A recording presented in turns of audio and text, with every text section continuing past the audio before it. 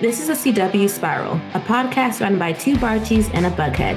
We're your hosts, Sabrina Reed, Michael Patterson, and Reed Gowden, bringing you history about the network, the latest news, and in-depth spoiler-filled discussions of some of our favorite shows on the CW. So we have a very, very packed pod because we have 7 reviews to get through for this pod episode, which we're excited about, especially because we're going to start with Superman and Lois Season 3's review. It's spoiler free. Of course, we're not going to spoil you before the episode drops, but the wait, I believe, was worth it.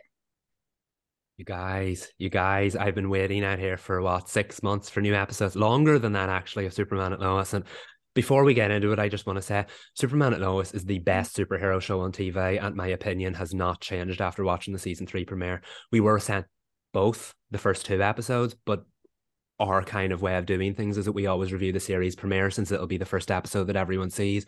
And what a start to the season it is. I agree, because it's really hard to launch a season. Everyone has expectations when you're in the hiatus. They have thoughts on how the season is going to open. And what I really liked was how settled season 3 starts. We're back in the thick of things. The Kents are Kenting in a way that, they have great family dynamic, and Clark and Lois are happy. They're extremely happy, and it's nice to see them in a good place, and for them to recognize they're in a good place and be excited about it. That's what I really loved about this episode, because it was very family focused. We got a lot of the practical side of their lives, which Michael's always said this is like a family show with superheroes, right? That's what you said. Yeah.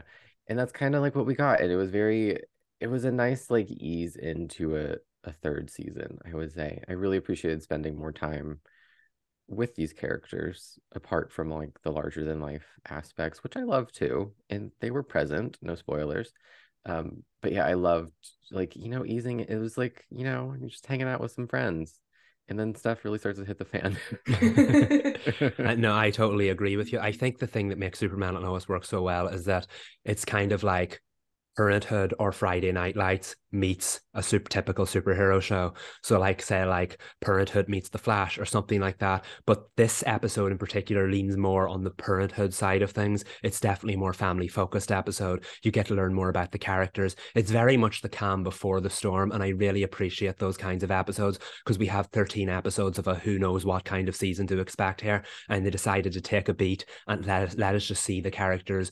One of my biggest issues is when they take hiatuses between seasons or whatever. It's just from one storyline straight through the next. We got a moment to pause and play with the characters here and see who they are. Let's see how they're dealing with both the aftermath of the previous events and the start of these new ones. And just you learn so much just about Clark and Lois, about Lana, just about all of the characters in Smallville. And I love that little community, and this episode is full of that.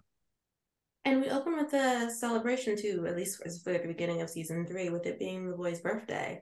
I think it's a really good time to be reflecting on paths forward, because 16 is such a milestone for teenagers, and both Jordan and Jonathan are trying to figure themselves out. They do that every season, but I feel like the more they've been brought into their father's world, the more they've had to figure out who they are, not just with him being Superman, but who they are outside of him and what they want to be. And I think that's an interesting thing that we'll probably be discovering more as we go through the season, especially as it's clear that Jordan and Jonathan have separate paths to go on. Yeah, definitely. No, you'll see, if you've seen the trailer, you'll know that Jordan and Clark are probably destined to have another storyline together, because that's definitely the way the season has been building, or the show has been building throughout the seasons, because Jordan is very much the superpowered element of the show. If we break Superman and Lois down into family drama meets superhero series, Jordan is the superhero part of it as far as the kids go. He's definitely looks like he's going down the Superman in training route. And Jonathan's story, the reason we fell in love with Jonathan's story is because him and Lois are the ordinary people in an extraordinary family. And no spoilers, but I feel like we will continue to see that arc throughout this season. And I feel like now is a good time to mention that I think Michael Bishop is doing a great job as the new Jonathan. It is very hard to slot into a well-oiled machine such as this, especially a show with the kind of visibility that Superman and Lois has. And it takes no time whatsoever before you're like, oh, look, we're catching up with Jonathan again. He's done such a great job of channeling Jordan Elsas's performance, but also adding his own unique vibe to the character. It feels like catching up with an old friend very quickly. We move away from the transition. There's not like, oh, it's a new Jonathan. It feels like the same character, but with something different. And that's what you want at the start of any season. So I just wanted to take a moment and say, excellent job on the recasting, because he's doing a great performance. I really like him too, and I like the way that they there's some visual cues I won't give away, but there's some like visuals of when he's first seen that are like, it's kind of like if you didn't watch this show and you didn't know they were recasting, you would be like, oh, it's a scene. But like as a fan, you're like, oh, they referenced it visually without like beating us over the head about introducing this new actor. But like you said, he brings something completely different to the character. He's a little bit, I don't want to say more fun, but like there's a little bit more of like a lightness to Jonathan, I felt in this season so far, which I enjoyed seeing. It's a different take on the character, which I think is important when you recast. Like you can't just pretend to be the person that played the part Mm-hmm. before you. You have to give it your own spin, and I think it's gonna add something great to the season. Yeah, I think Michael Bishop plays Jonathan as being more settled. Like, not to say that Jordan and Jonathan were always combative, even though they had their moments, but I just feel like there was a much more frantic energy to Jonathan in season 2 that seems to be gone now, at least in the premiere. And that might just have to do with the fact that everyone's kind of out of school, I think, for the most part, and he's had time to settle with all the decisions that he made in season 2, which were not great, and yet Mm-hmm. has found his footing again. So it's interesting to see how Michael Bishop takes that further into the season. For me, I wanted to know what the scenes were going to be like between the twins and whether I would feel like there was something missing. And they have this great moment together that speaks to the different things that are happening in their lives, but also they're allowed to bond and joke with one another. That made me feel like, okay, this dynamic is going to work. Because to me, that's the Mm-hmm. most important relationship between these two characters is the brotherhood. And I wanted that to stay intact. And it's going to take time to grow, but it's definitely there. And I was excited to see that. It really does, because they have such a unique dynamic, and I feel like both characters are so important to the show. Not to say that the twins have the subplot of the series, but obviously we have the Superman story, and then we have the twin storyline. So it's equally as important to the success of the show. And based off the premiere, I think it's going to continue being successful, because Michael Bishop and Alex Garfin have great chemistry off the bat, and I hope we get to continue to see it grow as the episodes go on. For sure. And it's going to be interesting too, as since this is a show that balances family and the action rather well, and they did that terrifically in the season 3 opener, how we do the family dynamic things with what's gone on over with Bruno Mannheim, which we can't really say anything about him other than like he's going to be a fantastic villain. Felt very delicious in his scenes. I can't wait to see what happens next. Oh, without a doubt. I was a big fan of Chad L. Coleman on The Walking Dead. I was a big fan of his performance as Tobias Church on Arrow. He has such a like larger than life screen presence, and in a very short amount of time that's instantly coming across in Superman and Lois. I feel like Bruno Mannheim's definitely going to be a different kind of villain than the show was used to doing, because I know the concern here was that we were going to start in a similar route in previous seasons, and that we have this like businessman like villain who then turns into like an alien like character halfway through. We saw that with Ali Austin in season 2, but I think we're going in a different route here, and the presence of Bruno Mannheim is instantly different than what we've seen before. Superman at Lois is shaping up to be a bit darker than it used to be. Every show goes on a dark turn in season 3, but I feel like Superman at Lois will handle it excellently, because I've come away from the season premiere very excited for where we're going. Yeah, I feel like the premiere is going to end and everyone's going to immediately want episode 2. Oh yeah, Like a I wish for did. a 2-hour premiere. Yeah. I did, and I had both episodes. But like, so then it'll roll into Gotham Knights, which not exactly necessarily a tonal shift in the sense that, we are still doing superhero television, but it's very much a teen show in an era of CW in which they wanted to move away from that. I think that Gotham Knights is going to be a grower for those who are interested. Like, if you are going to watch the premiere, you're going to need to give it episode 2 as well. Like, you can't bounce from the series. I am gonna bounce from the series, but I think that's just a reflection on like what I'm looking for in my television right now. I don't think it's necessarily a reflection of the series. Yeah, because I think we all kind of had a lower bar after the trailer, because the trailer, after watching the episode, really didn't do the pilot really any favors. I was, I mean, not as blown away as like after we watched Wendy and we were like, what? How are they hiding that? But like objectively for me, because I I have seen The Dark Knight. I have seen The Dark Knight Rises. Don't remember the second one, but oh my God, remind me to tell you guys a story of when I went to see The Dark Knight Rises because it's really funny.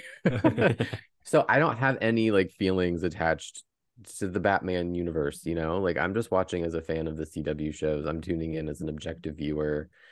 And to me, it was an entertaining hour of television for the most part. Like you would think that based on the reaction of fans who are just like praying for its downfall based on nothing, that it would be like this hot mess, but it wasn't. Like it was objectively, I think, good. It was not unwatchable. It like I'm not gonna. You can't, if you say that it was unwatchable, then I don't know. You have some misplaced beef. I thought it was great. I thought it was good, better than I had anticipated. Um, but yeah, like I didn't they didn't really market the teen aspect of it too much, I feel like, because there were scenes where like Turner was giving like Chuck Bass and like, you know, I don't just there was a teen aspect that lured me in as like a fan of teen dramas who was kind of a casual like superhero fan. So like to me it was a successful pilot, not the best of the three that we've seen from the CW, but you know, for what I saw objectively, it was fine. It was a good hour. Yeah. And it's interesting because like I feel like out of the three of us, we have our love of teen dramas and we have our love of superheroes. So a show like this should draw all of us in. And I think the first trailer, like Reed said, did not do it any kind of justice whatsoever because I feel like ever since it came out, everybody has been prepared for this show to fail. The bar has been on the floor and everything. But I do just want to say that the pilot was a lot better than I was anticipating it would be, and I was not underestimating it in the way that other people were. It was. The thing I struggle with Gotham Knights is that I feel like this could have been a huge hit 4 or 5 years ago. I feel like it just kind of missed the boat of the teen drama and Yeah. superhero eras on this network. But I do think that the show is still full of potential. And I like that Sabrina said that it's a grower because I do agree with that completely. Maybe it could have done a little bit more in its pilot to get us there. But generally, I think that the show still has a lot of potential, particularly because the dynamic of its teen characters, the Gotham Knights, if you will. And I can't wait to see more of that. Again, we were sent the first 6 episodes, but the way we do things is we review the premiere because that's going to be the first episode that everyone sees. I am going to watch the next 5. I can't actually wait to see them because I feel like the show is going to get better as it goes on, which is why I hope people stick with it. It's not the most perfect, everything came together on the night kind of the pilots, but generally there's a lot to work with there, and I think it will get better as it goes on. I just think it needs to find its footing. But again, it's bigger than the trailer implied it would be. It's better than the trailer implied it would be. There's a lot of good in there. And I feel like with growth, that could become a lot of great. And it's, again, at the worst time for a show like this because even the best of shows sometimes will not get the platform they need because the CW and DC are in eras of change. But I'm going to hold that hope that this show can at least have an excellent season long run. I don't know how successful it will be, but I do think it could get there in the end. I'm not the biggest fan of the show yet, but I think I could be by the end of its run. So I'm not. I don't like to see people hating on the show. I don't like to see people turning against the show, and I'm certainly not going to be one of them. I'm a DC fan through and through. I have a lot of hope in the series, and I think it could get there by the end of it. So I'm holding out hope for it. I'm about to do something a little blasphemous. But if I had to compare it to another teen superhero drama that was a grower that people ended up falling in love with, I would say Marvel's Runaways. Mm. And I remember I got invested into that show because I had read the comics, so I was going to give it a chance. I remember when I watched the first episode, was not feeling Runaways. They had changed a lot. There had been a lot of focus on the parents, which wasn't something that was they did in the comics, and it was a little slower paced. But I feel like if you're someone who enjoyed Marvel's Runaways, if you stuck it out to see the rest of the episodes, then if you did the same thing for Gotham Knights, you probably will end up falling in love with the show. It's a type of everyone's dynamics are interesting. They play into certain tropes we're used to. Like Duella is, I mean, she lives up to her name, right? Like she's like capricious and mercurial, but she's fun. And Turner, because he's an OC, I know people are already like, we don't care for him or writing him off. And I think, and you could do that. You could decide to do that, or you could just give him a chance, just to see what they decide to do with him. He might end up being a blend of different Batman sons. He might not be. He might be his own new thing. But I feel like writing Gotham Knights off, if you're someone who does want to give it a try, maybe if that isn't the move. For me, I said I wasn't going to watch it again because I just want different things for my television. But I think there needs to be room for people to be able to say that's not for me. But that doesn't necessarily mean that shouldn't be on the air. Mm. Like I wouldn't say that Gotham Knights doesn't deserve to be on the CW. It definitely deserves to be on the CW. It definitely It deserves to feels like have. a CW show. It feels like a CW show, an earlier CW show, which is Yeah. interesting. We're very leaning towards. I think we had said late WB, early Yeah, CW. like the early, like 2007 when the CW was still, it's like, like the early 2000s when we were like, is it the 90s still? What are we Yeah. doing? That's kind of like the tone of the show when the CW was like, we're kind of still the WB, but we're also trying to be this new thing. So it was like, to me, I was surprised by getting that feeling that I was like, oh, this feels Mhm. CW to me, which I was that was maybe the most shocking part of the show. I Mm. enjoyed that. Yeah, I know. I am completely with you on that because an example is like Birds of Prey, which was released in the early 2000s, and there are a lot of similar qualities in this. The like dull Gotham City, the like original story built out of the Batman mythos. Yeah, there's a lot in there that I feel like it's like a blend of different eras, and that's quite interesting because we said the same thing about the Winchesters and Walker Independence. So I hope these three pilots don't turn into like the CW's greatest hits tour on the farewell of what it was, because there's so much potential, and Gotham Knights has so much potential, and I hope people give it a chance because I've given it one chance and I'm ready to move on to the next by watching the next 5 episodes. And I hope people stick with it because there's a lot to work with there. And it could be one of the most fun shows on, not even the CW, on TV in the same way that Riverdale was. So give it a chance, remove yourself from the situation, go in blind and have a good time with it because that's what I did and I enjoyed it. I like the aspect of going in blind. It's like leave your DC knowledge at the door and, Yeah. Yeah. and just enjoy the show. This is Watch an it like Elseworld me. story. But moving into Winchesters, which by the way, I think if you like Winchesters, you probably like Gotham Knights. I don't know Mhm. if we were to make a post, it'd be like Winchesters, Gotham Knights, cross audience, just for those who are interested. Yeah. But that was a really good episode of the Winchesters. I was not Where have they ready. been? I know. Like it was the most compelling, engrossing, all of the adjectives. It was the best episode in weeks. It Yeah, was. no, in my opinion, it's the best episode since the pilot, perhaps the best episode of the season. There is so much like energy and style Hmm. and the visuals. Like this is what I kind of wanted it to be each week. It was, there's just between like the A story and the B story, there's just so much fun to look at, even if the stories weren't as, fun. It's always a The little bit. opening, that opening, just Yeah, unsettling with that clown. the The clowns, the circus. Ada was in her New Orleans, or was she even in New Orleans? I don't know where I she have was, no but idea it where she was was, but just the like fun. so fun and stylized, and I was like, why'd you save this for the penultimate? When this show was pitched and this show started, this is what I thought it was going to be. And honestly, I kind of wish maybe they dropped the coherent single storyline and just do like a season of Villain of the Week episodes. Because if they could turn out like this and they're not being dragged down by the slow moving main story, that could be a heck of fun. And I know that's from an era gone by, but that was an excellent supernatural like quality episode. And I wish we had more of those from the Winchesters.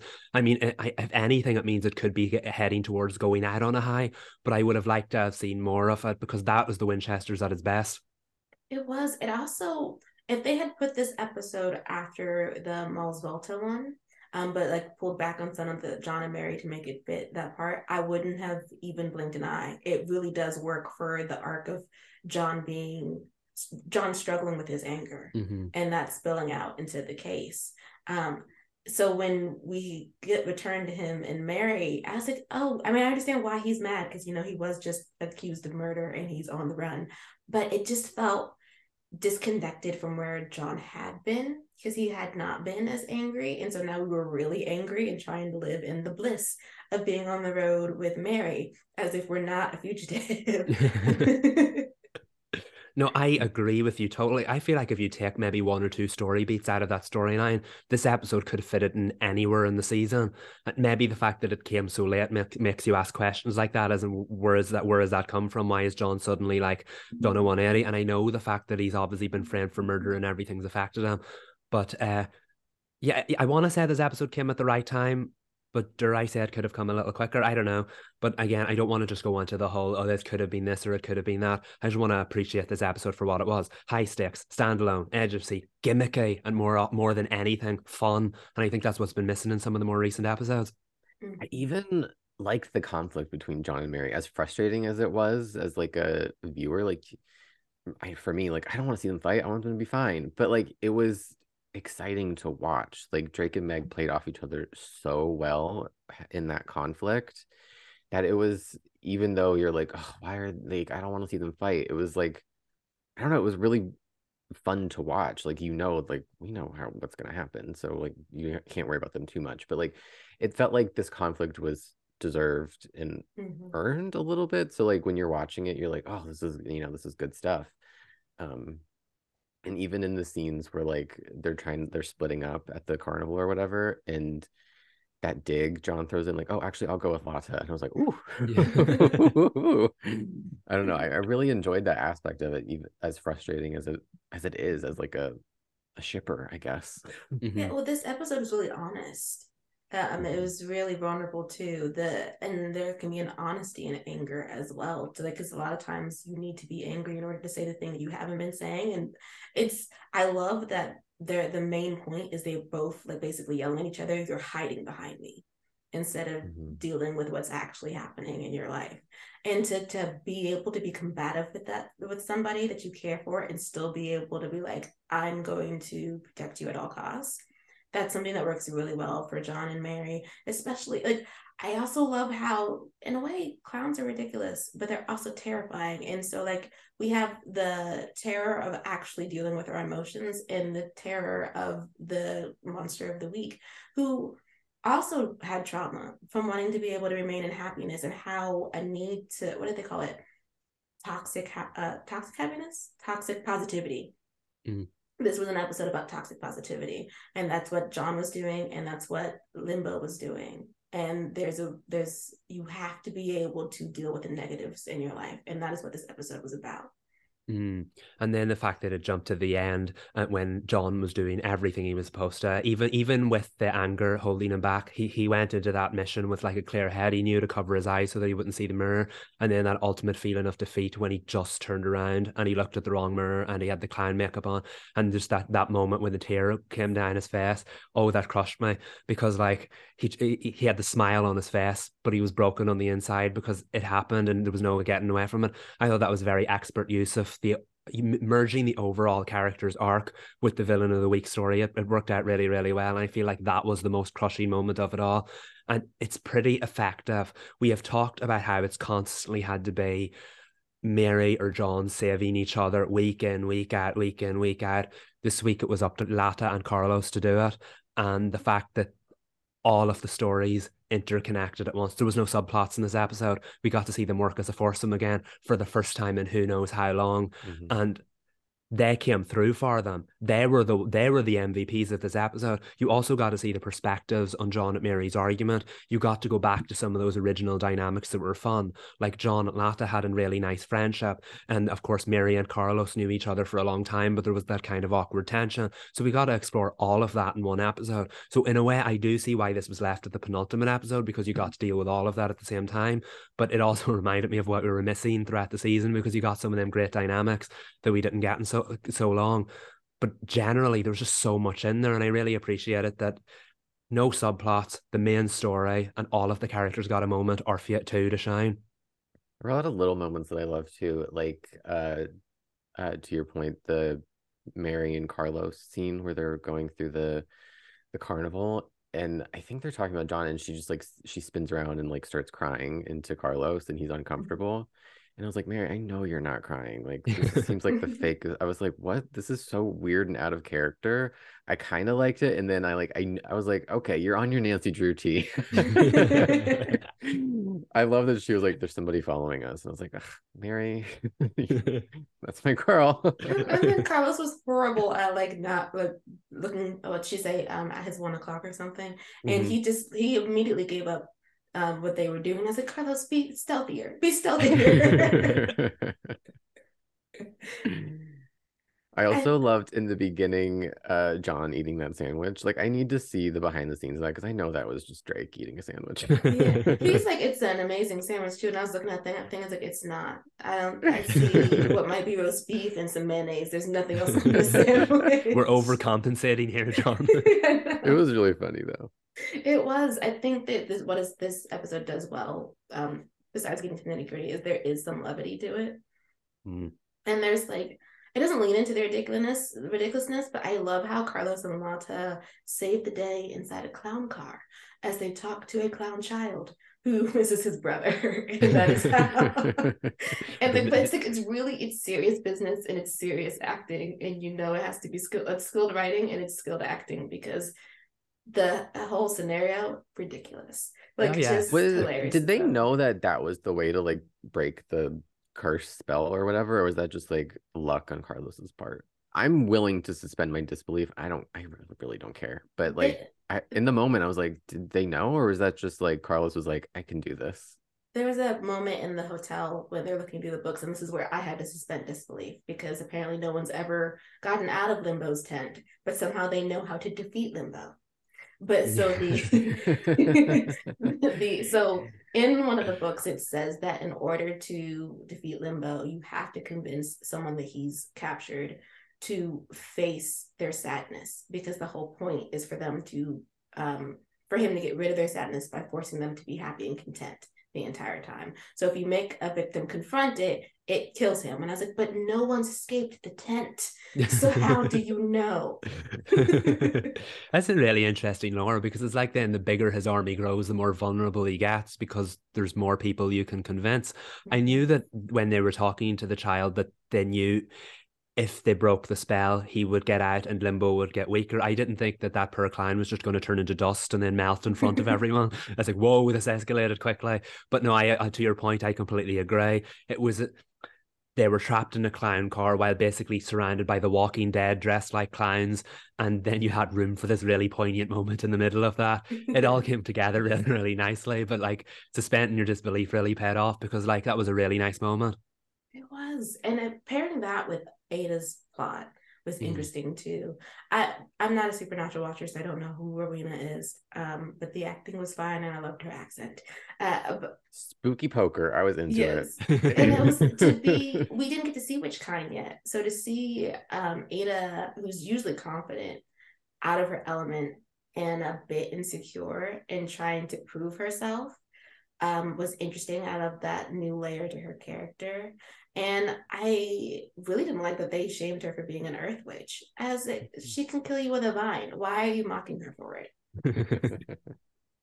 Yeah, and it's, again, this is what really makes me wonder what we kind of missed throughout the season, because how many episodes have we gone without Ada? Have we even seen her since the mid-season premiere? a couple of weeks ago. You know what I mean? Like how is that a series regular character?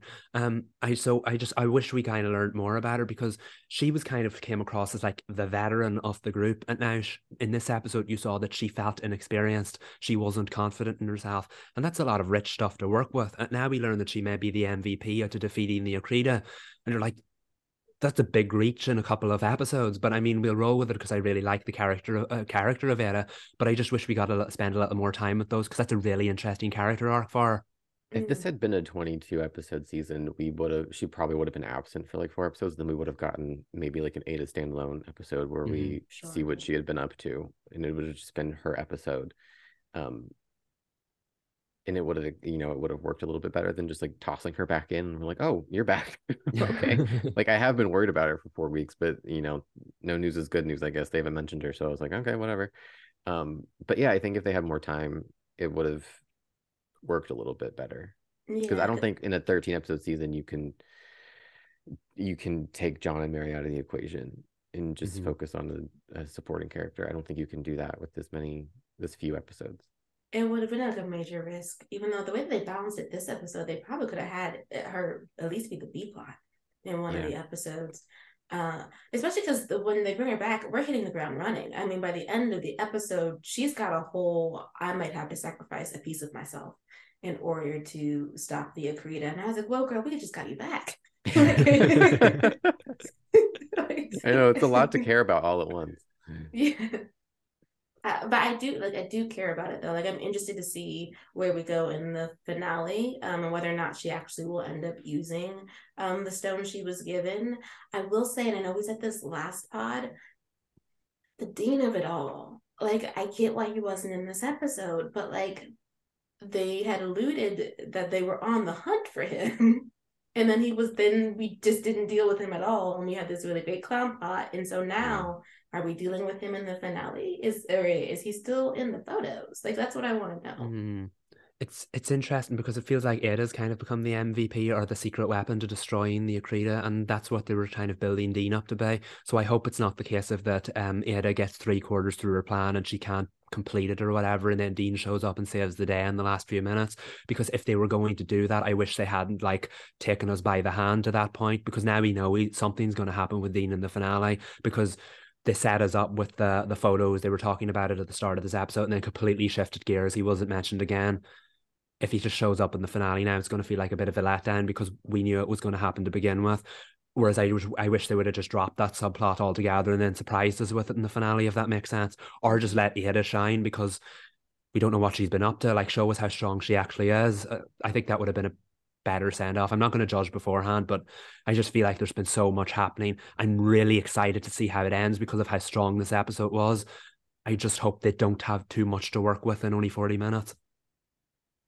I hope so. I mean, it looks like it's based on the promo. It looks like it's going to be exciting. And if I'm correct, we saw John in uniform, so maybe we're flashing back to when he's given the letter about his dad's secret life. But I don't know. I mean, it is going to be. I hope they stick their landing. I feel like if they stick their landing, this whole season, viewing wise, would have been really worth it. To have felt like you'd been on this journey with them, and it had struggles, but there were a lot of high moments too. And I would want a season 2. Yeah, this is the episode that I was like, you know what? Season 2, I'm back in. Right? Because for a while I was like, I'd be okay if it ended after one season. It would suck because I love this cast, but like this episode, I was like, no, they still got gas in the tank. Let's let's give them a shot. Yeah. So I mean, if CW doesn't want them, shop it. Yeah. Just shop the show. I feel like it could find a home somewhere, even with low viewership. Because to be fair to the other CW shows, low viewership is the name of the game. Even the golf is suffering. So. And these shows are remarkable worldwide. I feel like a Supernatural spin-off would be. So manifesting a season 2, even if it's a season full of filler episodes, because if they're anything like that one, I take it. And so Mo, you have your orders. Well, at least you have a bullet point. Wait for more bullet points just in case. But as for speaking of episodes that sort of redeemed a season, The Flash, episode 4. Michael, I'll let you start. I mean, you think I'm going to start talking about the Red Death, but nobody wants to talk about the Red Death. We need to talk about the main event of the storyline. Baby Jenna is back. We have not seen that child in 5 years, but she is back. No, I'm kidding. Who? Baby Jenna, Joe and Cecile's child, who showed up as a baby like 5 seasons ago, and they talk about her all the time. Now that baby has turned into a fully grown child, and like it all happened off screen. Baby You know Jenna what? finally showed up. Let me mind my business. You guys Yeah. talk. Well, Jenna's probably like what, preschool age? We're at Yeah. preschool, if not going to kindergarten at this point. Surprise. We'll get to that, don't worry. But wow. So fine, so happy to finally have an episode focusing solely on the Red Death. Javicia Leslie, oh my goodness, what a performance. It's great to get to first of all know more about this villain, because I feel like next week's going to be the last time we see her. I don't like these graphic novels. I want full season stories. And I feel like they're finally hitting the ground running with the storyline, and now we're going to lose it next week. But my oh my, did they hit the ground running with this episode? Arguably the best episode of the season. It depends on whether you like the fun of the premiere or the more serious side in this storyline. So we let you make that choice. The two episodes in between do not compare to the first and the fourth. But what an excellent episode. It was just great to finally learn more about the villain. We finally learned. I like how they adapted the storyline so that this version of the Red Death is very much like the comic book version. They wanted to destroy their villains once and for all. However, they started using the Flash's super speed to preempt when they were going to be villains. So if they made so much as one bad decision, they toss them in Iron Heights so they never get the chance to turn into a villain, which that's not fair. You're robbing people of their futures. So that made total sense why this version of Batwoman, the Red Death, in her timeline, she's from a different timeline. Read, by the way, we finally learned that she's not from a different Earth. She's from a different timeline. No, it should be the Red Death. Oh, I'm sorry. I'm trying to follow. Okay, continue. There's too much going on. That would be a plot twist, though. That's why Jen is the main event of the story. No, but she's the Red Death is from a different timeline, and Barry in her timeline tried to stop her from stealing his speed and putting villains in prison before they'd done anything wrong. And according to the Red Death, she was best friends with Iris, and when the Flash turned on her, she tried to throw a lightning bolt to stop him, and the lightning bolt killed Iris instead. So in this episode, the Red Death has shown up at our Iris's front door and is trying to appeal to her to get Barry to give her his lightning so that she can use the cosmic treadmill to open a breach back to her timeline so she can go back. Cosmic Treadmill's a really good band name. Sorry, I just. Oh my goodness! Wow, from Windy and the Winchesters of the Cosmic Treadmill. But yeah, I have to say I've talked too much explaining, but the point is, there was a lot of storyline in this episode, and I feel like they had to make up for how slow the story's been moving up until this point. But we really got it in this episode, and I'm really glad we did. And I also, as a lifelong Batman fan, I just want to say they've turned the Red Death into a walking Batman one-liner, and I'm here for it. Last week she said Robert Pattinson's "I am vengeance." This week she said the Batman the Animated Series is "I am vengeance, I am the night," and then instead of "I am Batman," she said "I am the Red Death." And my personal favorite, when Iris decided not to help her, she said the iconic Michael Keaton line from Batman '89: "You want to get nuts? Let's get nuts." And oh my goodness, I know Michael turned into that Leonardo DiCaprio meme where he was like pointing at the screen. Yeah. I was like, oh my God. I tell you, I they was did so that happy. just for you. They did. And it was followed by such an epic suit up of the Red Death because, oh, Sabrina, we have to talk about the scene where the Red Death armor took its helmet off and there was no head there. I wasn't ready. That's not what I thought when they were going to. I thought he was going to be Ryan, and then it's like, no, she's like the headless horseman out here. Yeah. Just nothing in that suit. Throughout the whole scene, I was like, "Where's the head? Where's the head?" That was so great. I personally think this is my favorite episode. And I would rank the season opener as the second. I think that might just have to do with there's a little bit more action in the scene. I think the plots were more balanced for everybody, if that makes sense. But also it's just because Javicia Leslie was having an absolute time, like she was living her best life. as a supervillain. And I know some people are going to be like, oh, parts of it were like, And I was like, but that's the point. She is supposed to be unhinged. And so the further we get into the episode, the more like chaotic she gets. And it's just, I'm willing to go on a ride with her with this. I mean, she was screaming and her body was flailing. She had the big, when she said, let's go nuts, her eyes got wide. And then we had the armor scene. She truly was. I didn't buy her story that she was selling to Iris at all, and neither did Iris, of course. But Ryan was giving it her all. Neither did Iris, of course. That killed me. You said it like you and Iris are like talked about it. You're like, we don't know. I love it. Wait, I have a question. Is this her only episode, Jadicia? It's just next week. Next week as well. Oh, fun. Mm-hmm. Yeah. Oh yeah, it's definitely gonna be fun. So when I mean that she's unhinged, it's that like, so this woman shows up on Iris's doorstep, like with a little scar, like, I got cut. Can you bandage me up? And like she's trying to sell this story that she had been basically robbed by the Red Death out in the Palisades, and she had to drive back to Gotham, and then had to drive to Star City. And Iris is sitting there like, so you got jacked for all your stuff.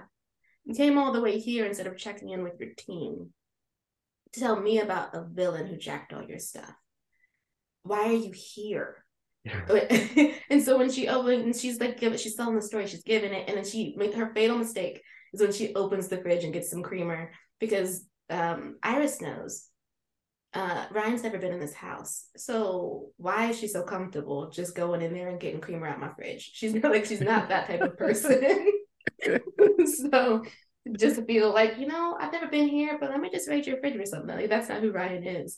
So that's when they have their moment, and Iris goes get the gun because she stays ready all the time. Oh yeah. But I will say, Ryan did hand it to her though.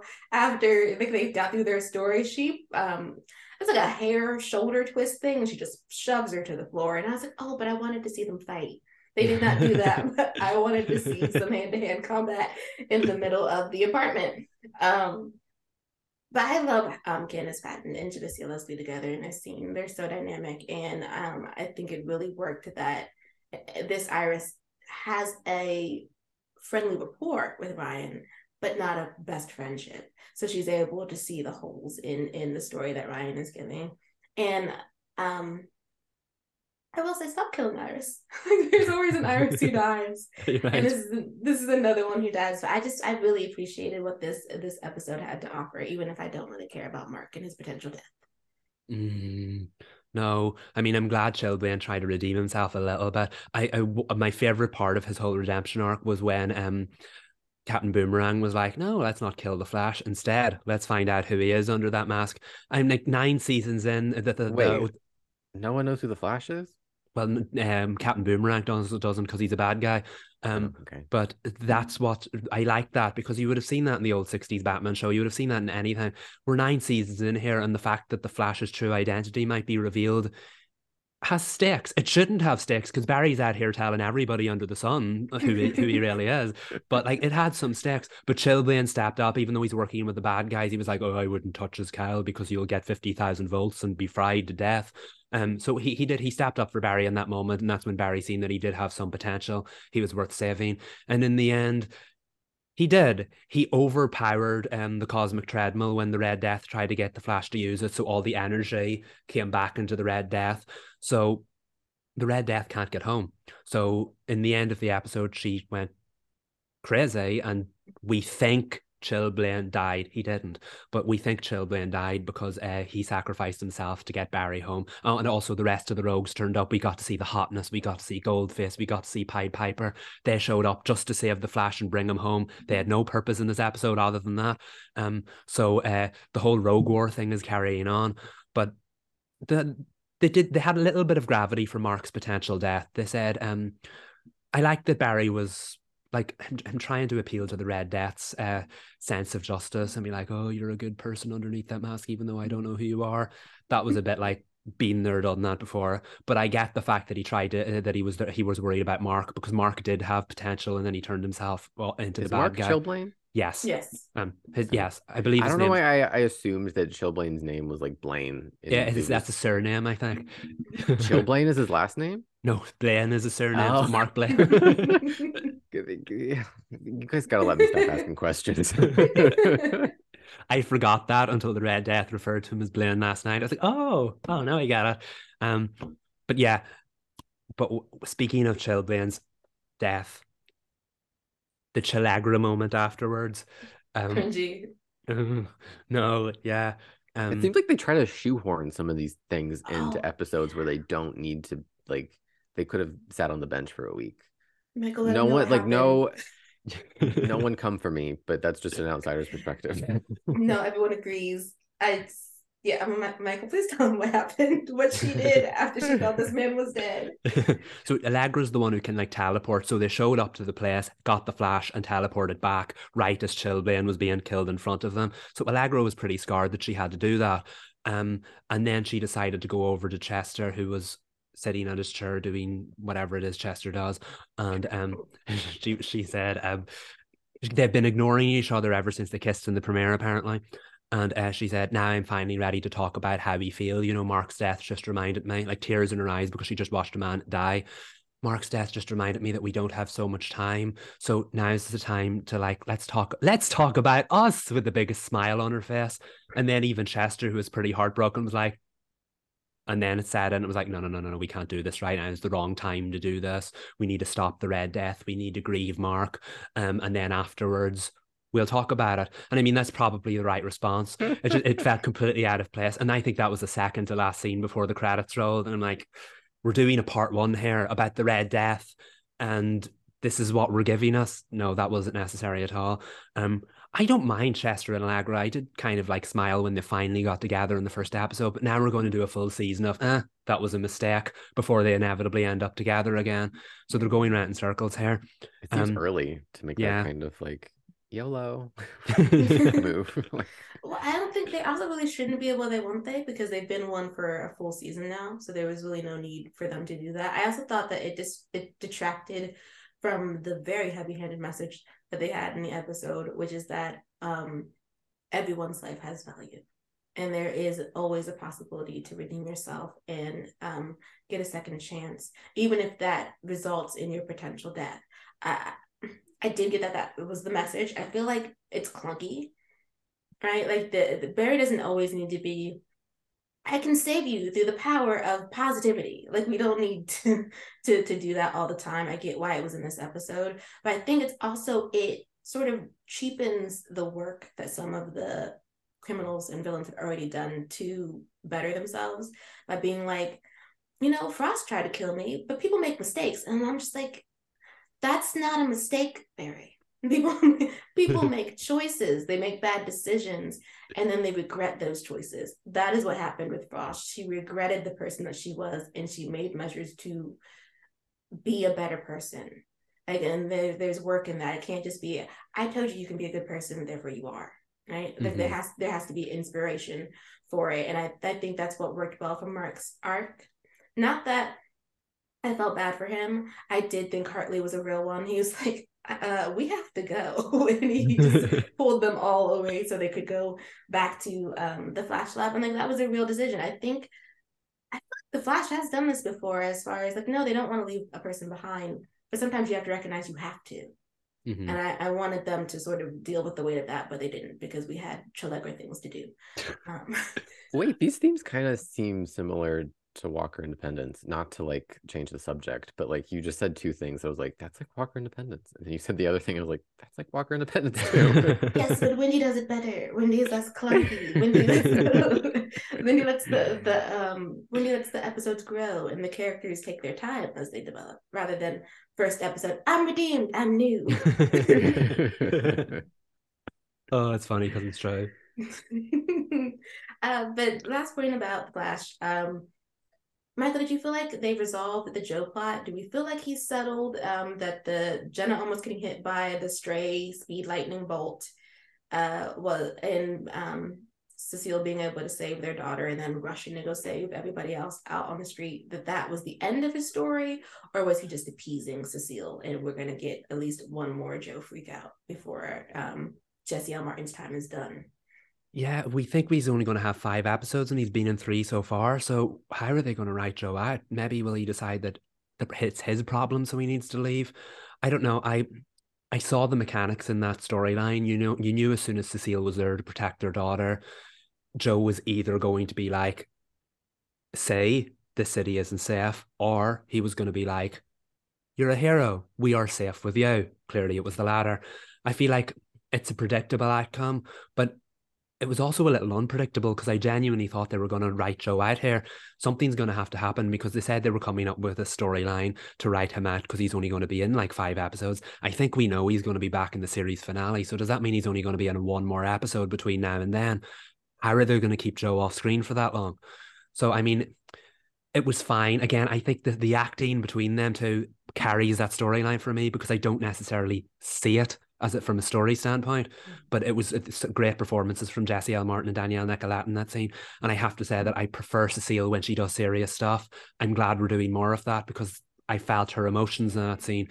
It was pretty cool seeing her stop the glass and being all 11 about it. I know based on Jenna's drawing, I know Cecile is going to end up getting a suit and be the hero by the end of the season.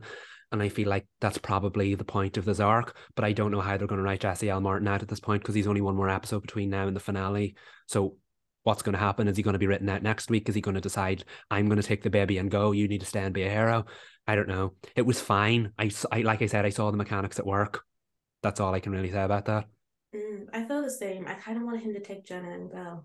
I kind of want him to make the same decision his ex-wife did, though I think she was tossed out by him. But to decide that she was going to stay away, and that she needed to work on herself, and having Wally change her perspective on life, even if it meant like abandoning Joe and Iris. I kind of want him to be on the other side of a choice like that and see what it means, and why you would choose to protect your child in that way, and how it's difficult to go back the longer that you're away. I don't know. I just wanted there to be stakes in Jesse's last storyline, and there would only really be stakes if Joe makes the choice that's controversial, the choice that's hurtful, and then Cecile has to deal with that the rest of the season until they bring him back. That makes total sense. And it would be a serious storyline for her as well. I don't know. I didn't mind it, but it's not my favorite storyline for either one of them. No, not at all. But still great episode, even with that Awesome. meh storyline. Yeah. We're moving in the right direction. They are moving in the right direction. I mean, they have to. It's the final season. Like, you got to give us something. Get there eventually. Get there eventually. But to circle back to Wendy, the show of this television season that we just truly, truly adore. How did we feel about this little anthology they gave us for the characters? I loved it. Like I think some shows, everyone loves a good flashback origin story. Not everybody can pull it off. This was True. masterful, in my opinion. Without a doubt. And the fact that this is interesting that the Winchesters at Wendy had like such a standalone episode as this penultimate one, but like the fact that there were such high stakes at the beginning of this episode and obviously at the end of the last one, leading right into that. And I love the transition then, just as it went into the flashback, as Gus went into the barn, and you were like, I didn't annoy me in the slightest because you're instantly then into like the origins of these character stories, and it was such like an island in the middle of everything else going on. And I didn't really mind that we weren't going to get the continuation. Of course, we did get some continuation at the end, so that was a bit of a gift at that point. But like learning about Kate and Callian and Gus and their origins is something we never thought we'd see because this story, Walker Independence, has been independence through Abby's eyes, and this was a completely different spin on it, and an excellent one at that.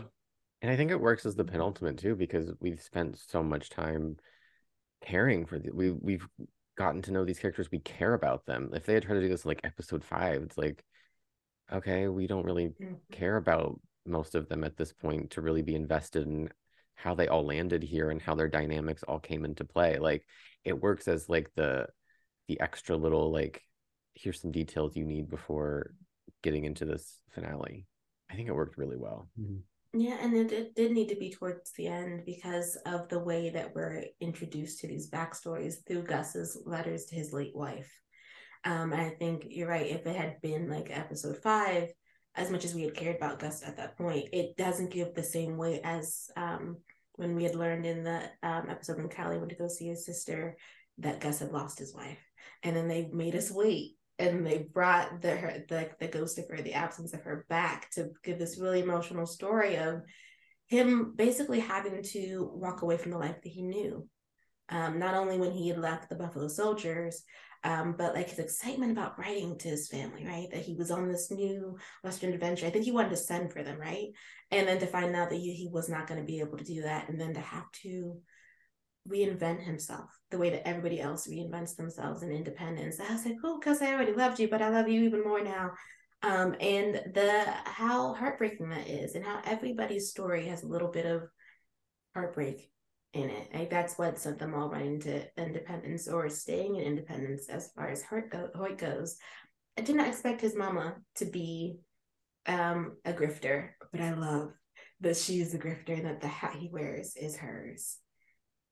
That That was was such a really lovely. yeah, it's so Yeah. touching. So we think, we we see Hoyt as, who he is. He's like this bad boy, renegade, like happy-go-lucky, nothing really gets to him. And then we see what kind of help made him what he's been maybe running from a little bit. Mm-hmm. The vulnerability, the scared little boy that's inside of this like tough exterior. That was really great, I think, too. Yeah, we learned more about what's driving him. And I've always said I love the fact that Hoyt was very much presented in the opening episodes as this kind of like outlaw who just kind of like got by and he didn't have much of a conscience. But dare we say is one of the biggest hearts of anyone on the show. And you saw that's been teased as it's gone on, but now you really get to see it, how he ended up in that life, what drove him to it, and like what continues to drive him forward, his love for his mother, and just how that life he loved life on the road. He loved life on the run. And Mm-hmm. I think obviously that shaped him so much that he never really got away from it. But the fact that he still feels like he's doing it for her in a way, we never really find out what happened to her. I don't believe, or like the outcome of that. So it made it all the more poignant because we've all kind of cared about Hoyt and he's kind of become like the butt of a lot of the jokes in the show. But there's some real powerful stuff driving him forward, and I really appreciated learning about it. What And did we think of his scene with Jared? Can we talk about that, please? it's funny in the fact that I think it was supposed to be funny, but it was also kind of yikes. Like at times, it's just really there so Jared can get a cameo. Yeah, it was a little distracting. Mm-hmm. I didn't dislike it. I thought it was fine. It was a little distracting though. I don't know if it added a whole bunch. Mm. It was No. when you think of westerns, you think of shootouts, and I think when we thought of Hoyt at the beginning, we thought of shootouts. So I feel like this was the purpose of that show as origin, that you have one of those like old fashioned western shootouts, who's going to fire first and who's going to fall. And I mean, it did exactly what it said on the tin. I don't know if it did anything else for the episode, but Is it well? I guess is that the train he said that he had robbed? Because there's a train he keeps referencing in several different episodes in which he completed a heist and he's very proud of that. I wonder mm, if that's the train because they were there to supposedly work together, but Hoyt didn't trust him, and it was good he didn't. Turns out Jared's character was a lawman, so he was probably going to end up getting arrested anyway. I wonder if that is I can't remember if that's the train he robbed, and so that was like a little, mm. not like a little Easter egg, but a little callback to what Hoyt had been talking about. Yeah, that's true. The you look familiar, or like I feel like I've seen you before line was a little bit okay. We know. He looks familiar. I was kind of disappointed that it didn't add to like the I was really you know me, I was looking forward to the How I Met Your Great Great Great Great Great Mm-hmm. Grandfather arc, and I was like, oh, I was so excited when they had Jared in the preview, and I was like, oh, we're gonna get some like a new layer, and we did not. But I mean, that's fine. I don't mind. That's fine. The story You know, continues. it'd be funny though if they decide, like, say they get a season 2 or later down the line or something. Turns out that lawman had a twin. Or he didn't die or something. Yeah, and that's how we get the answer to who Abby's baby daddy is. But one thing I like about Hoyt also is his loyalty, because his relationship with Kai is so sweet. Where he just pops in and I think he gives him money, right? And then he asked him, like, do you know how to make a preacher's outfit? And I was like, haha, the job that he is about to Yeah. like nearly die over. I love the little seeds into the pilot episode when we had met everybody. But I do have to say, why is the ticket to this town everyone has to experience loss of a loved one? Because I think every single one of them lost somebody they loved. I guess that's what brings them together in this community, or these, at least these 5, 6 people. I don't know. That's what I guess bands them together. But even these kinds of episodes, I feel like they can be retroactive. Like they're like, oh, we need to make an origin story, so let's kind of like piece all these things together that we've already written, and it felt very natural. Like they could have put this episode like in front of the pilot, and like they had planned this. Like they knew how these characters got here. It wasn't just like, oh, let's go back in time and fabricate a story of how Kate got here. Like it was very much already ingrained in the story. Yeah, that was one of my favorite things about it. It was very much a flashback episode so that you saw the characters' origin stories, but about midway through it turned into a pilot origin story, and that you saw the seeds being led as to how we got closer to the pilot, because of course we learned what was the other story? Oh yeah, of course, Tom. You saw we talk about his exactly, origin. That was yeah. like the most shocking one, and I was like, okay, the fans must have been going feral, like baby girl, like there he is. I know. I was like, oh, the whole season we've like, please do not make me like Tom, and then they were just like, he's been the sweet one this whole time. He's but like, so down bad for Abby. Like, is this the reveal that he's known who she is the entire time? Yeah. Is this the reveal? Oh, frustrating in a good way, but I was just like screaming the whole time. Yeah, I know, because it's like she's so he doesn't know by the signs of things that she's investigating him, but he knew she was lying to keep her secret. And when they find the fake Mary Collins body, he was happy to go along with it and confirm that so that they could move on from that story. So he been protecting her the whole time, just like he was protecting her in the pre-pilot. Maybe. I mean, he's such a romantic, though. The man fell in love by hearing her first.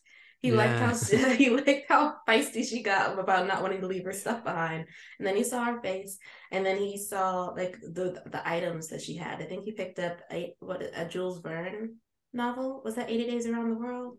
Yeah. And then he was flipping through, and he like earmarked a page, and I was like, oh no, he's gonna be gone so fast.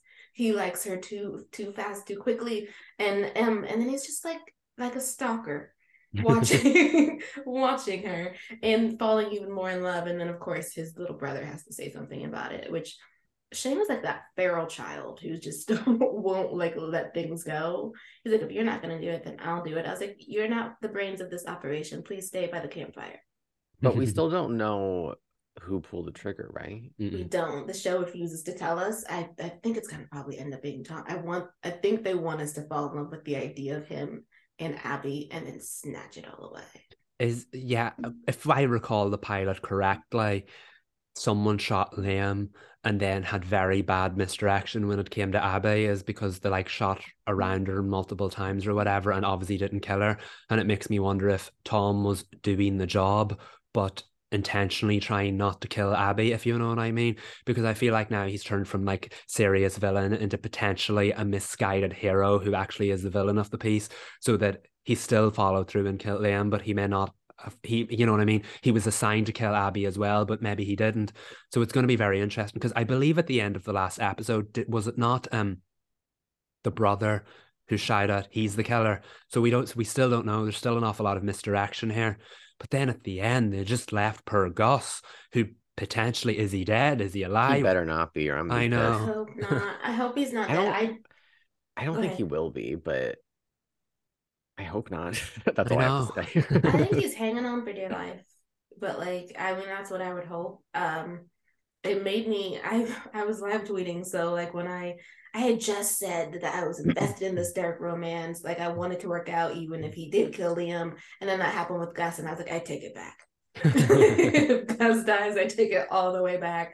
But I think someone has to remember poor Gus. Someone's got to save him from that barn and Probably help him. Callion. Full Yeah, circle maybe moment. he was out there and heard the gunfire. We can hope. Oh, I hope so. I really do. Because I think there's just the way that all these characters care about one another is just amazing, and it would make sense for it suddenly be like pistols at dawn over Tom because of Gus and because of what Abby found in the cabin.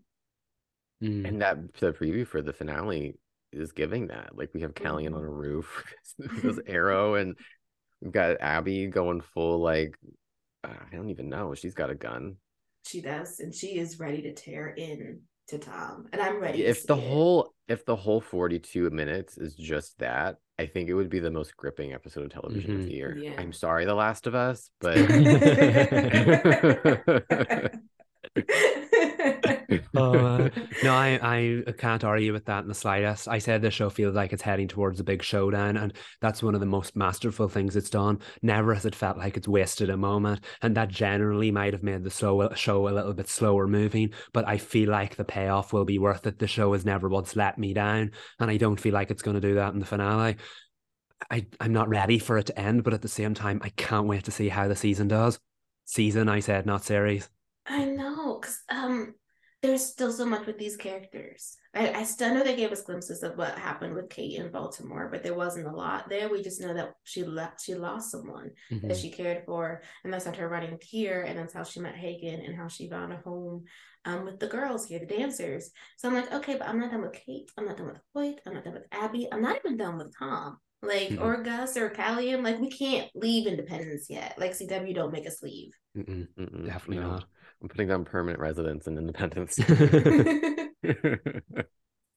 the good thing is that we do have like a bit of news. The showrunner did say that, he's like, I can't talk about it, but we have options. So they will shop it.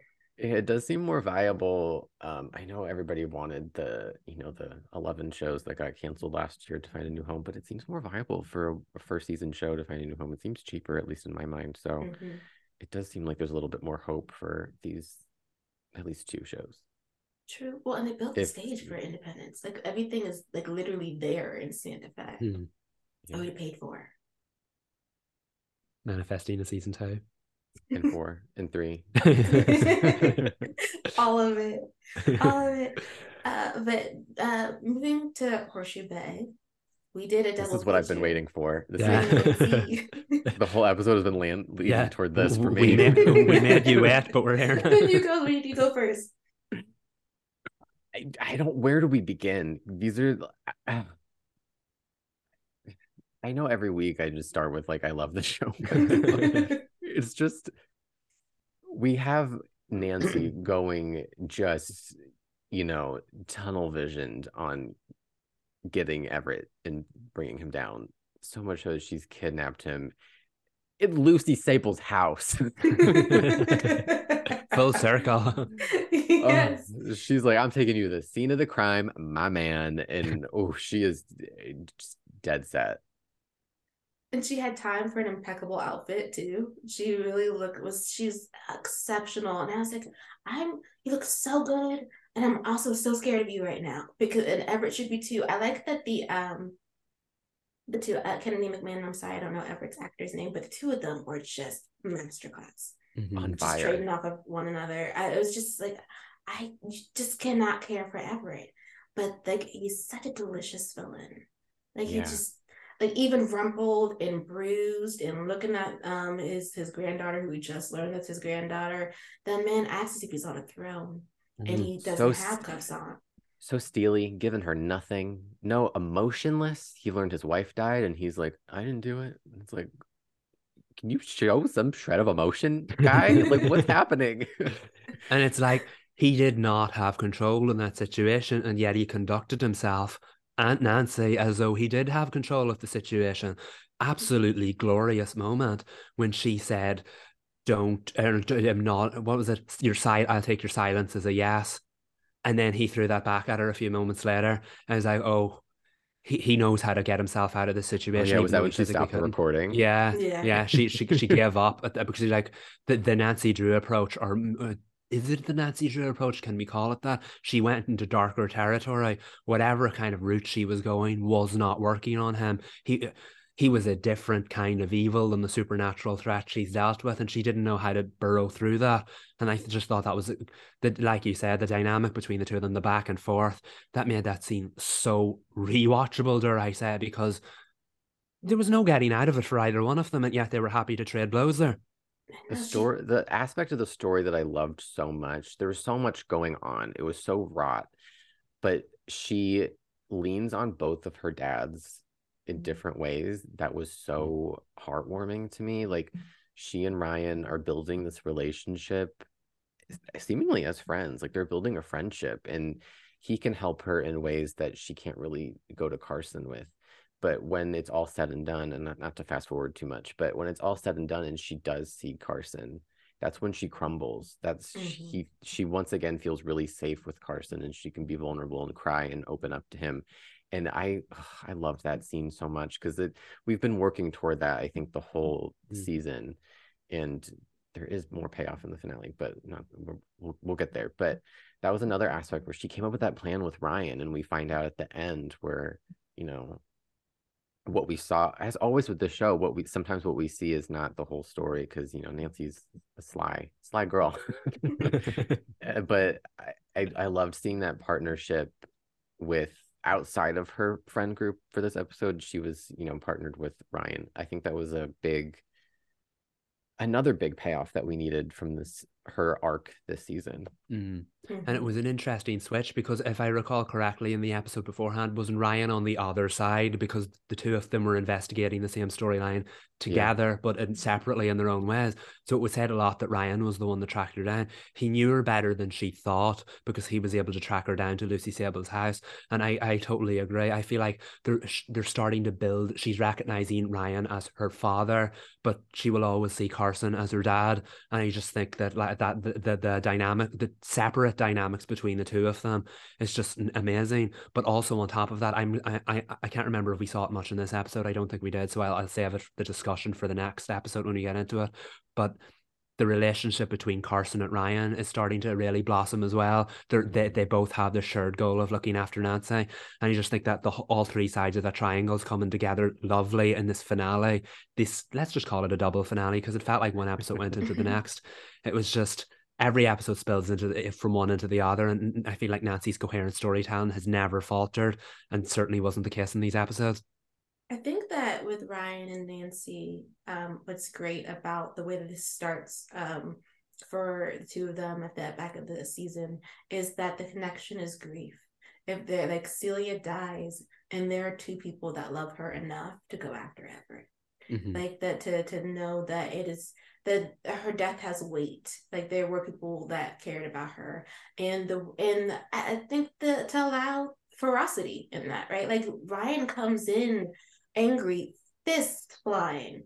Like, it's a visceral reaction, and it's the same like reaction that Nancy has to learning what she thinks is that Everett killed her grandmother. That we, instead of this, it's a taser.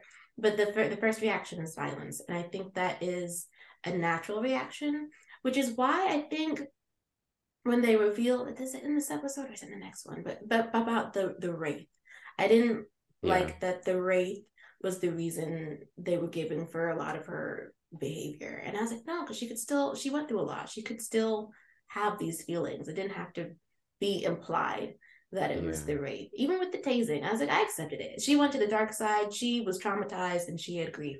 I get it.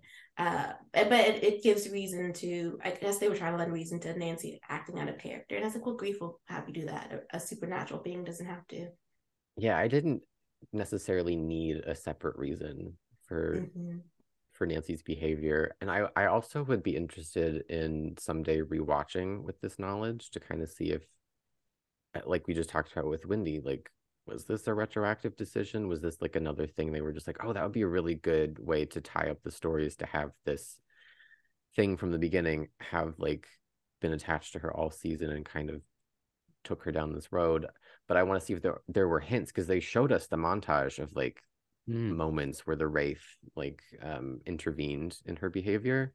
But I would just be so interested to go back to see if, like, as a viewer, did we miss those moments? Were there like hints of them, or was that just like a convenient like way to tie it together? And I'm not, I no judgment either way. Like it worked for me as much as I was like, yeah, we didn't really need it, but like, cool. That's Mm. another way of putting it. Um, it did feel super similar in a way to what George has been going through, so it's kind of like another one. But the stakes were a lot more dire, much more quickly with the Wraith. Mm-hmm. Mm. I know, I agree. I feel like from a character standpoint, Nancy's always had a bit of a she seems to walk that morally grey area where she's maybe made some decisions that were questionable and then realised and learned from it. So it's quite interesting that now we have a reason for why her latest batch of morally questionable decisions. It kind of works because she did make a lot of progress, and then throughout the season you kind of see now looking back she did start regressing and make more questionable decisions, because like for example people were talking her out of her relationship with Gil, and yet she always reached out to him when she needed something dark done because she knew he wouldn't question that kind of encouraged that. So yeah, it does feel like there could have been a bit of retroactive rewriting done, but at the same time, I think the storyline was moving in the right direction, that they got away with it. And then the montage, I was surprised they did that. I was like, oh, that's pretty clever when you saw it, because there were a lot of instances throughout the season that they showed. So it came together nicely, even if it wasn't necessary, if that makes sense. Mm-hmm. But um, I will say I do like the fact that it became about the Wraith, not solely. I didn't like that, but this I feel like the finale or the setup of the finale gave it a very like Buffy-esque quality, because if I recall correctly, I think season 4 of Buffy had a season-long story and then wrapped that up in the penultimate episode, and then a season finale was very much like standalone but like show oriented.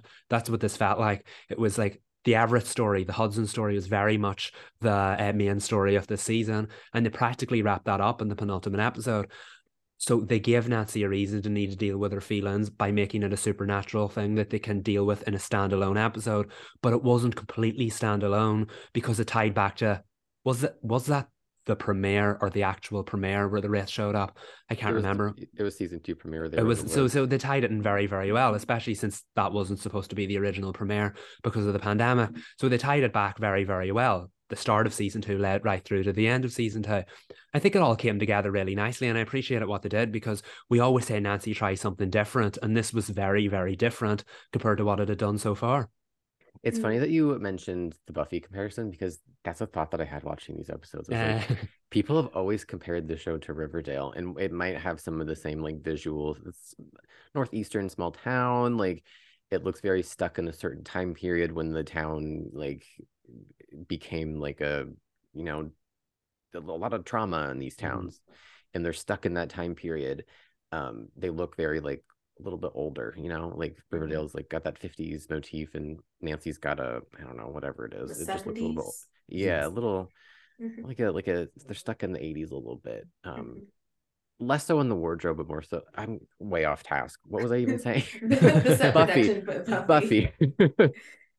I was like, this reminds me of like Buffy and also like Stranger Things a little bit. Like these Mm-hmm. episodes went really like above and beyond to what I think they had in the past. Like it was like she went full upside down, not to get into the finale already, but it's funny that you mentioned Buffy, because that was something I was picking up on in these episodes.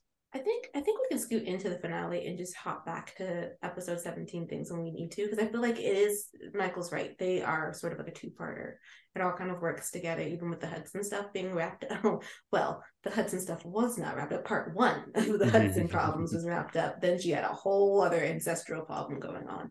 But I think that like I do see, I've never seen Buffy, so I can't speak to that one, but I do see the Stranger Things elements, particularly in the storytelling around Nancy's trauma and that umbilical cord and all the Nancy's past that they did.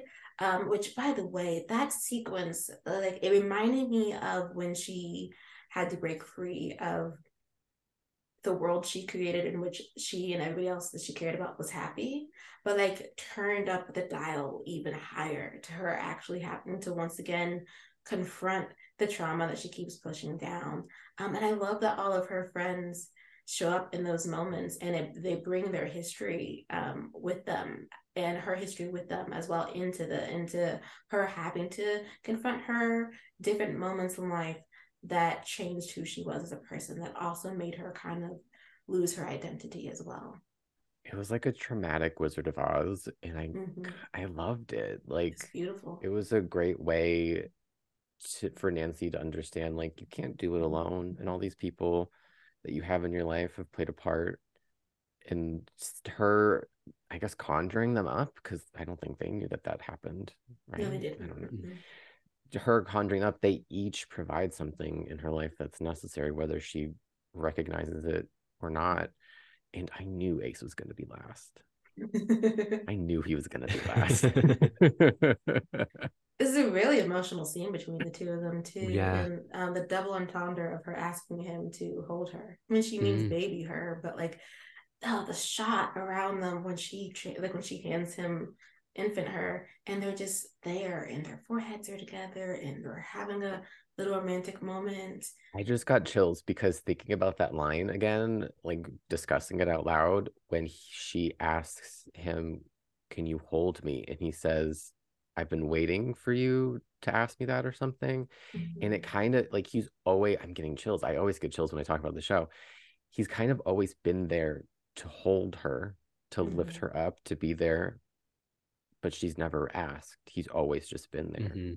So oh my God, I'm gonna cry. Like, that's so deep. Like, she's finally asking him can you be there can you hold me? Oh my God, I'm literally gonna cry. That's so it's intense. beautiful. It is. Oh my God. But can we talk about the Nick one when she's in the grave? I feel like we had a commenter say that there was a moment or something, or I feel like once I saw it, I was like, oh, I feel like someone had told us about this, when she says that's why it hurt so much when you chose George. In my mind, I'm like, is that how it went down? Like, I feel like maybe that's not how it completely went down. But then I remembered, like, we're in deep in Nancy's psyche, where she's been like pushing things down. So maybe even if she didn't communicate fully, that's how it felt when Nick and George got together. Somewhere in her, that's how it felt, that he was, he's choosing George over her because, she can't provide what George can. So I had to really do a lot of work in that scene to really do some critical thinking. Not that it didn't work. Like, I think if you think about it, it really works. But I had to, like, I had to sit with that for a minute and be like, how did I feel about that in context and everything? I feel like with them too, there's been a lot of like vague history, because like at the end of the day, we're going right back to the pilot for a dynamic that had been established before that. And he was there for her to help her get through a traumatic period of her life. But using's the wrong word, but she used the happiness she felt around him to get over that, but she never really treated him right. And I think that, if I recall correctly, when she noticed that and when she was finally ready to make it official, he was like, I can't do this anymore. So I think maybe that's why then she felt upset then that he was able to move on with George right around the time she was ready to give him what he needed, but she treated him wrong. So I feel like that was like kind of like a beautiful farewell to the like will they won't they dynamic with Nick, because we knew Nick's moved on and he's happy with George, but the show never really moved on from it. Whereas I feel like now that Nancy's ready to officially move on from it, that's kind of what that scene was. I agree with you. There was a lot of heaviness and powerful stuff in that one conversation that you probably need to sit with it for a couple of minutes or hours afterwards, knowing this show, just to fully digest it. But beautiful scene nonetheless. Yeah, I love how they ended it. I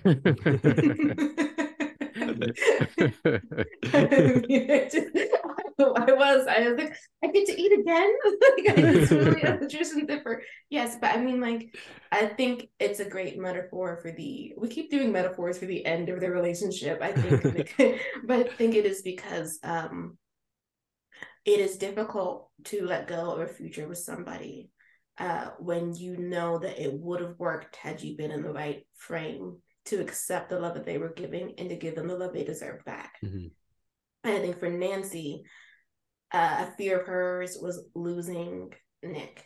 Like, because she says, thank you for still being my friend. Yes, because she needs him in her life. They have the type of love that, regardless of what their relationship is, she needs him in her life, and she's willing to accept that in any capacity. Whatever he needs from her, which in this case it's friendship, to be a good friend to her, and for her to be a good friend to him, she will do it. And I think that was a way of, once again, sunsetting Drusen by literally putting her in a grave, right? We're literally in a graveyard as she moves forward.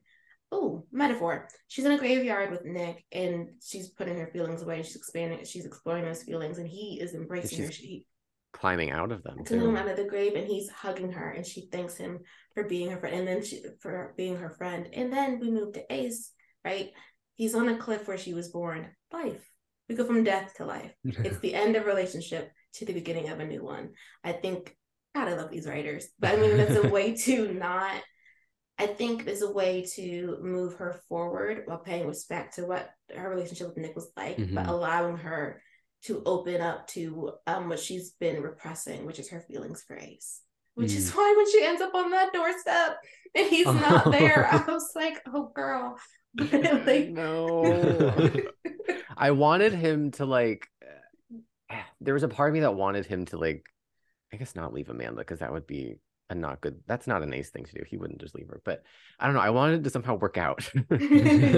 I'm glad it didn't, because that's, I guess it's better storytelling, just not because we want it doesn't mean we need it right away, we need to continue to work for this. But yeah, that was like, oh, of course. But she got the cookies, and she has her dad's, which I thought that was another touching moment too. Well, that, and Nate's got like one last crown. He says, I think I left something behind. It's like, yeah, that's Nancy. Follow the feeling. You need to ditch your Bobsy. I've already canceled the Bobsy twins, by the way. Which hurt because I feel like they were really fun, but I was like, oh, Gil, you let me down. And Amanda, you just don't care about Ace. No, she doesn't. I think that like I didn't like that. It was like, I was only in a relationship with you because of the rape. I was like, that's not why she was in a relationship with him, but I'll just let the writing have that one. But I think it is true that part of the toxic element of their relationship is that he is controlling, and he can be verbally abusive. Yeah. And she let it slide because she was in a dark place herself. And he does that exact same thing to Amanda, but Amanda won't leave her relationship with her brother or put boundaries up between them. She doesn't know how to do that because she's never had to, which makes me feel like Ace and Amanda, y'all aren't going to be around for him. Because even though he prioritized her, and that's what she loved about that, she's not ready to be able to walk away from her brother in a healthy way. It's like you're gonna get it for maybe 2 days into that trip, and then Gil's gonna call, and she's gonna go right back to her sugar daddy. Yeah. Okay, wait. Can we, not to like turn us in a completely different direction, but Odette's done, right? George is fine for now. They still gotta remove her because she's only got 10 years to live. So they gotta get rid of like Odette. So confusing to me. I kind of felt like they were like, let's just be done with this and let Odette like go into the depths of George and her I thought she was gonna be like, oh my gosh, my lifeline. And I also was like, is the kiss with Bess gonna like release like that's what Odette needed, is to like have love again, to be like just release. I was like, can we just like let Odette be gone? I thought that's what that was. I guess it wasn't fully. It had more weight for Bess, which I was not completely buying into, if I'm honest. But fine, everything else was great. We can have that be what it was. Like, I'm not gonna hold that against anybody.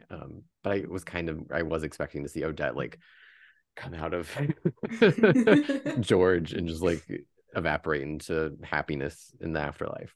It makes you wonder if that's going to become like an overall show arc, because with George's death's been foretold since the very first episode. It would be kind of poetic if it carries on now. She better not die in the series finale. Oh, we don't want that. No, that would be such a letdown.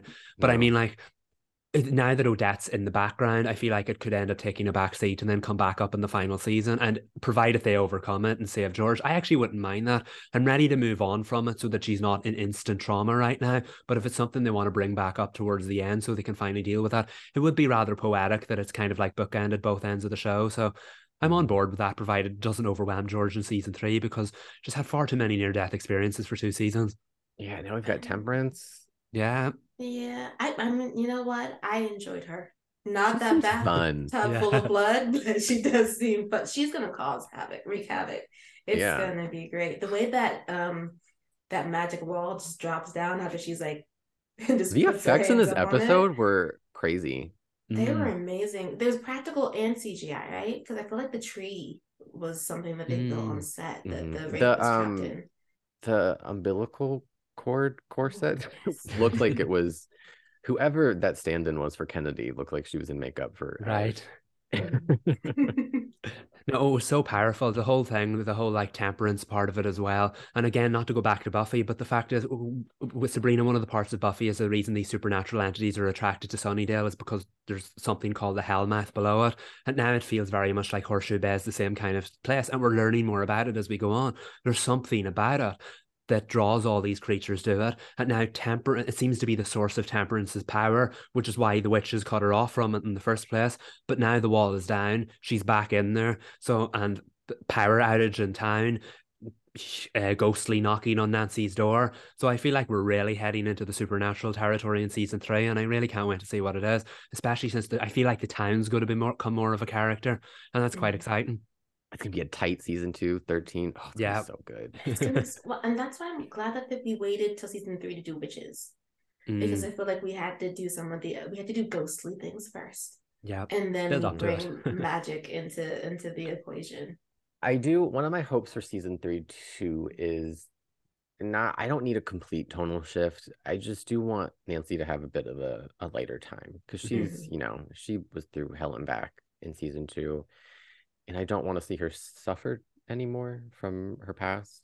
Just as a fan, I care about her too much, and I'm like, at some point, the we need to heal a little bit, and she just needs to, deal with other things a little bit. So I'm that's just my hope. I don't need like a Mhm. complete like they don't need to go on like a cruise and like really go on vacation. I just need them to like, they all deserve a little, a deep breath Yeah. and Yeah. to have a little easier time.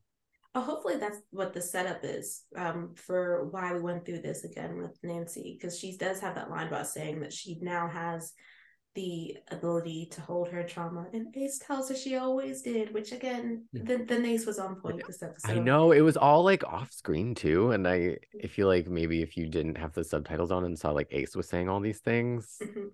I mean, we probably know what his voice sounds like by now, but it was cute that it was always him saying that stuff. It was, and he was always also really there supporting her. If you noticed, the blocking was amazing. Like it's not that all of her friends are around her, but he was the only one who tended to be touching her. Held her hand. Mhm. Yes, the whole time. So lovely. Such a great I ship. love it. What else? I think. Oh, to go back to her dad's, I loved that Nancy sent Carson on with Ryan because she recognized that Ryan needed a dad right now, Mhm. and like Mhm. his dad is trash. So like it's just to go Yeah, help take care of him, and then that he's now teaching him how to do domestic things as like Nancy looks on fondly but also laughing. um, it's really cute. it's adorable. I to think about where we were in season 1 Mhm. to where we land by the end of season 2, that is a journey. Yeah, Mm. hard And we, fought. yeah, Yeah. and we always said Ryan was that character who had potential for good, but always kind of leaned on the side of bad. He just needed those positive influences in his life, and I think he's finally found them.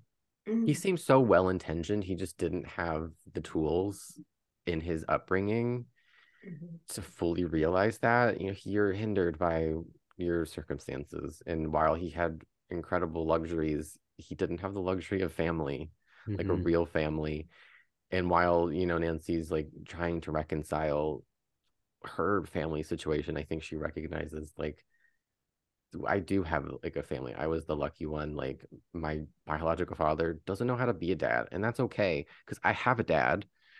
And he's enough for all of us. It's just also like poignant and like layered, and I could talk about it for hours.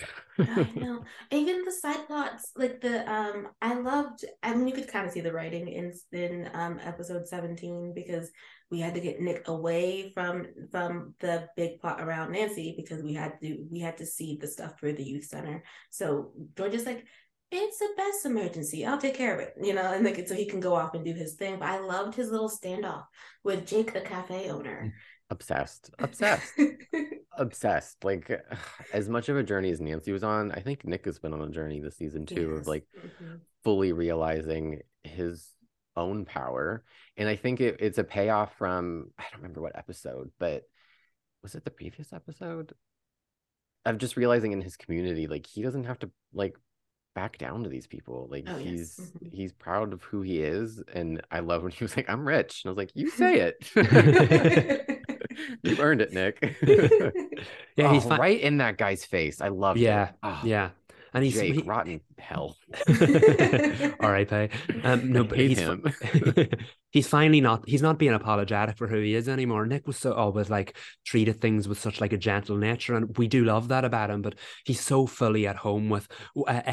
Everything about himself, because at the start he wasn't sure whether his mom or his dad approved of his lifestyle, and like look at him now. He's just thriving. And the fact that he was able to get Tamura's help in the situation and that they follow through on Tamura's promise to do better and Yeah, everything. that was payoff too. Yeah. Yeah. Wonderful. Nick was like, Especially, I'm not gonna let you forget that you said that. yeah. I'm like, good for you, He Nick. held him to that. He did, and I think there's just great messaging there about not only because he knows what it's like to be considered someone that society shouldn't care about. There's assumptions made about his time spent in jail, and he's thinking about these kids and the way that people talk about them, right? Like Jake is like, what does it matter if it's in the other town? And he's just like, because they belong here. Like they don't like not belong to the community because you don't approve of their choices. Like the point is to intercede in their bad choices so that they can have a better life and make better choices that'll put them on a good path. And like the fact that Jake didn't want to help with that, I was like, Jake, you can have your reservations about like safety, but that it shouldn't be like, oh well, I need to keep the town traditional, and like it's always been, We know what that means. like it was just not. It was not okay. So when Nick was like, I bought the building across the street, it's 50 feet away. And you can say nothing. Oh, and I'm putting a cafe in it too. Oh yeah, icing on the cake. I loved the arc of it too, because at first Nick was like trying to be very diplomatic and like appeal to him, but Jake was still trying to bulldoze him and be racist. And Nick, he in that middle part, he was just like, I don't know what to do. Like I'm stuck between a rock and a hard place. And then he was just like, you know what? No, I have money. Sometimes money can be a solution if you put it and bet on it in the right places. And he's betting on his community. And I hope Jake goes out of business. I hope so. I hope so. Just run him out of business altogether. But last Nick point, Nick and George, do we think the proposal is actually her wanting to move forward in life, or do we think it was a trauma response to knowing that her lifespan is maybe 10 more years? I think maybe both can be true, because I don't think she would have had those thoughts if she didn't have like a potential expiration date. Maybe that was a way to help her realize like, oh, I kind of do want these things. So I don't think it would have happened without her realizing that. Yeah, I feel like on one hand you could perceive this in the way I remember Sabrina Barry's early proposal to Iris in The Flash to change the future, which did not go down too well. And like you could perceive it like that, like Reed said, a trauma response to try to change something and like live in the moment right away. But at the same time, I feel like the relationship is strong enough. I just wish we'd seen more of it, but I feel like the relationship is strong enough that they would have gotten to that point at some point. So maybe she is caught up in the moment, and sometimes maybe it's better to live in the moment. So I'm eager to see where they go with this storyline in season 3, because I can see all sides of it. So whichever one they choose, I'm on board with. Okay, because I'm on the fence about it. I'm like, I could see it. Their relationship has always sort of been on a fast track. I mean, they own a business together. They're living together now. They clearly are building them in a way that they want them to have a future together. So the proposal didn't necessarily, it seemed out of place in the sense that you're right, Reed, it's not something that she would have done had she not had an expiration date, even though she did admit that she'd been thinking about their life down the road. But I guess it was closer to that 10-year mark when she thought that they would get married. But I am so intrigued by the fact that they didn't have him answer. I know that's what I was just gonna say. We know Nick is a very logical man. Like I think he's gonna raise some points, But I feel like that's always how it goes with proposals in season finales or cliffhangers, that the other person like will rarely say yes. But I'm also thinking back to the Gilmore Girls season 5 finale when Rory steals the boat and Lorelai is just like, my life is a mess, and she proposes to Luke because that's like the only thing that she can like, that's what she has left. That's her second strongest relationship. And they actually like, he says yes, and I think they try to get married in the season 6 premiere or something, or like I don't know. I remember them breaking into Dozie's and like trying to get like Zima or something. But I don't know. Maybe Nick will be like, whatever, let's do it. I don't know. I do think it might not be for the complete right reasons, but I mean, you only live once. I guess George has it right. I don't know. It'll be interesting to see. I mean, I'm glad we don't have to wait. We can Yeah. be watching. Maybe we'll have our answers next week. Well, maybe. I hope so. I wonder if they will do a time jump, or if we're gonna go right into like literally right after, maybe the day after the season finale ends. You guys are gonna try to have to like hold me back because we're gonna talk on Monday and be like, I already finished season 3.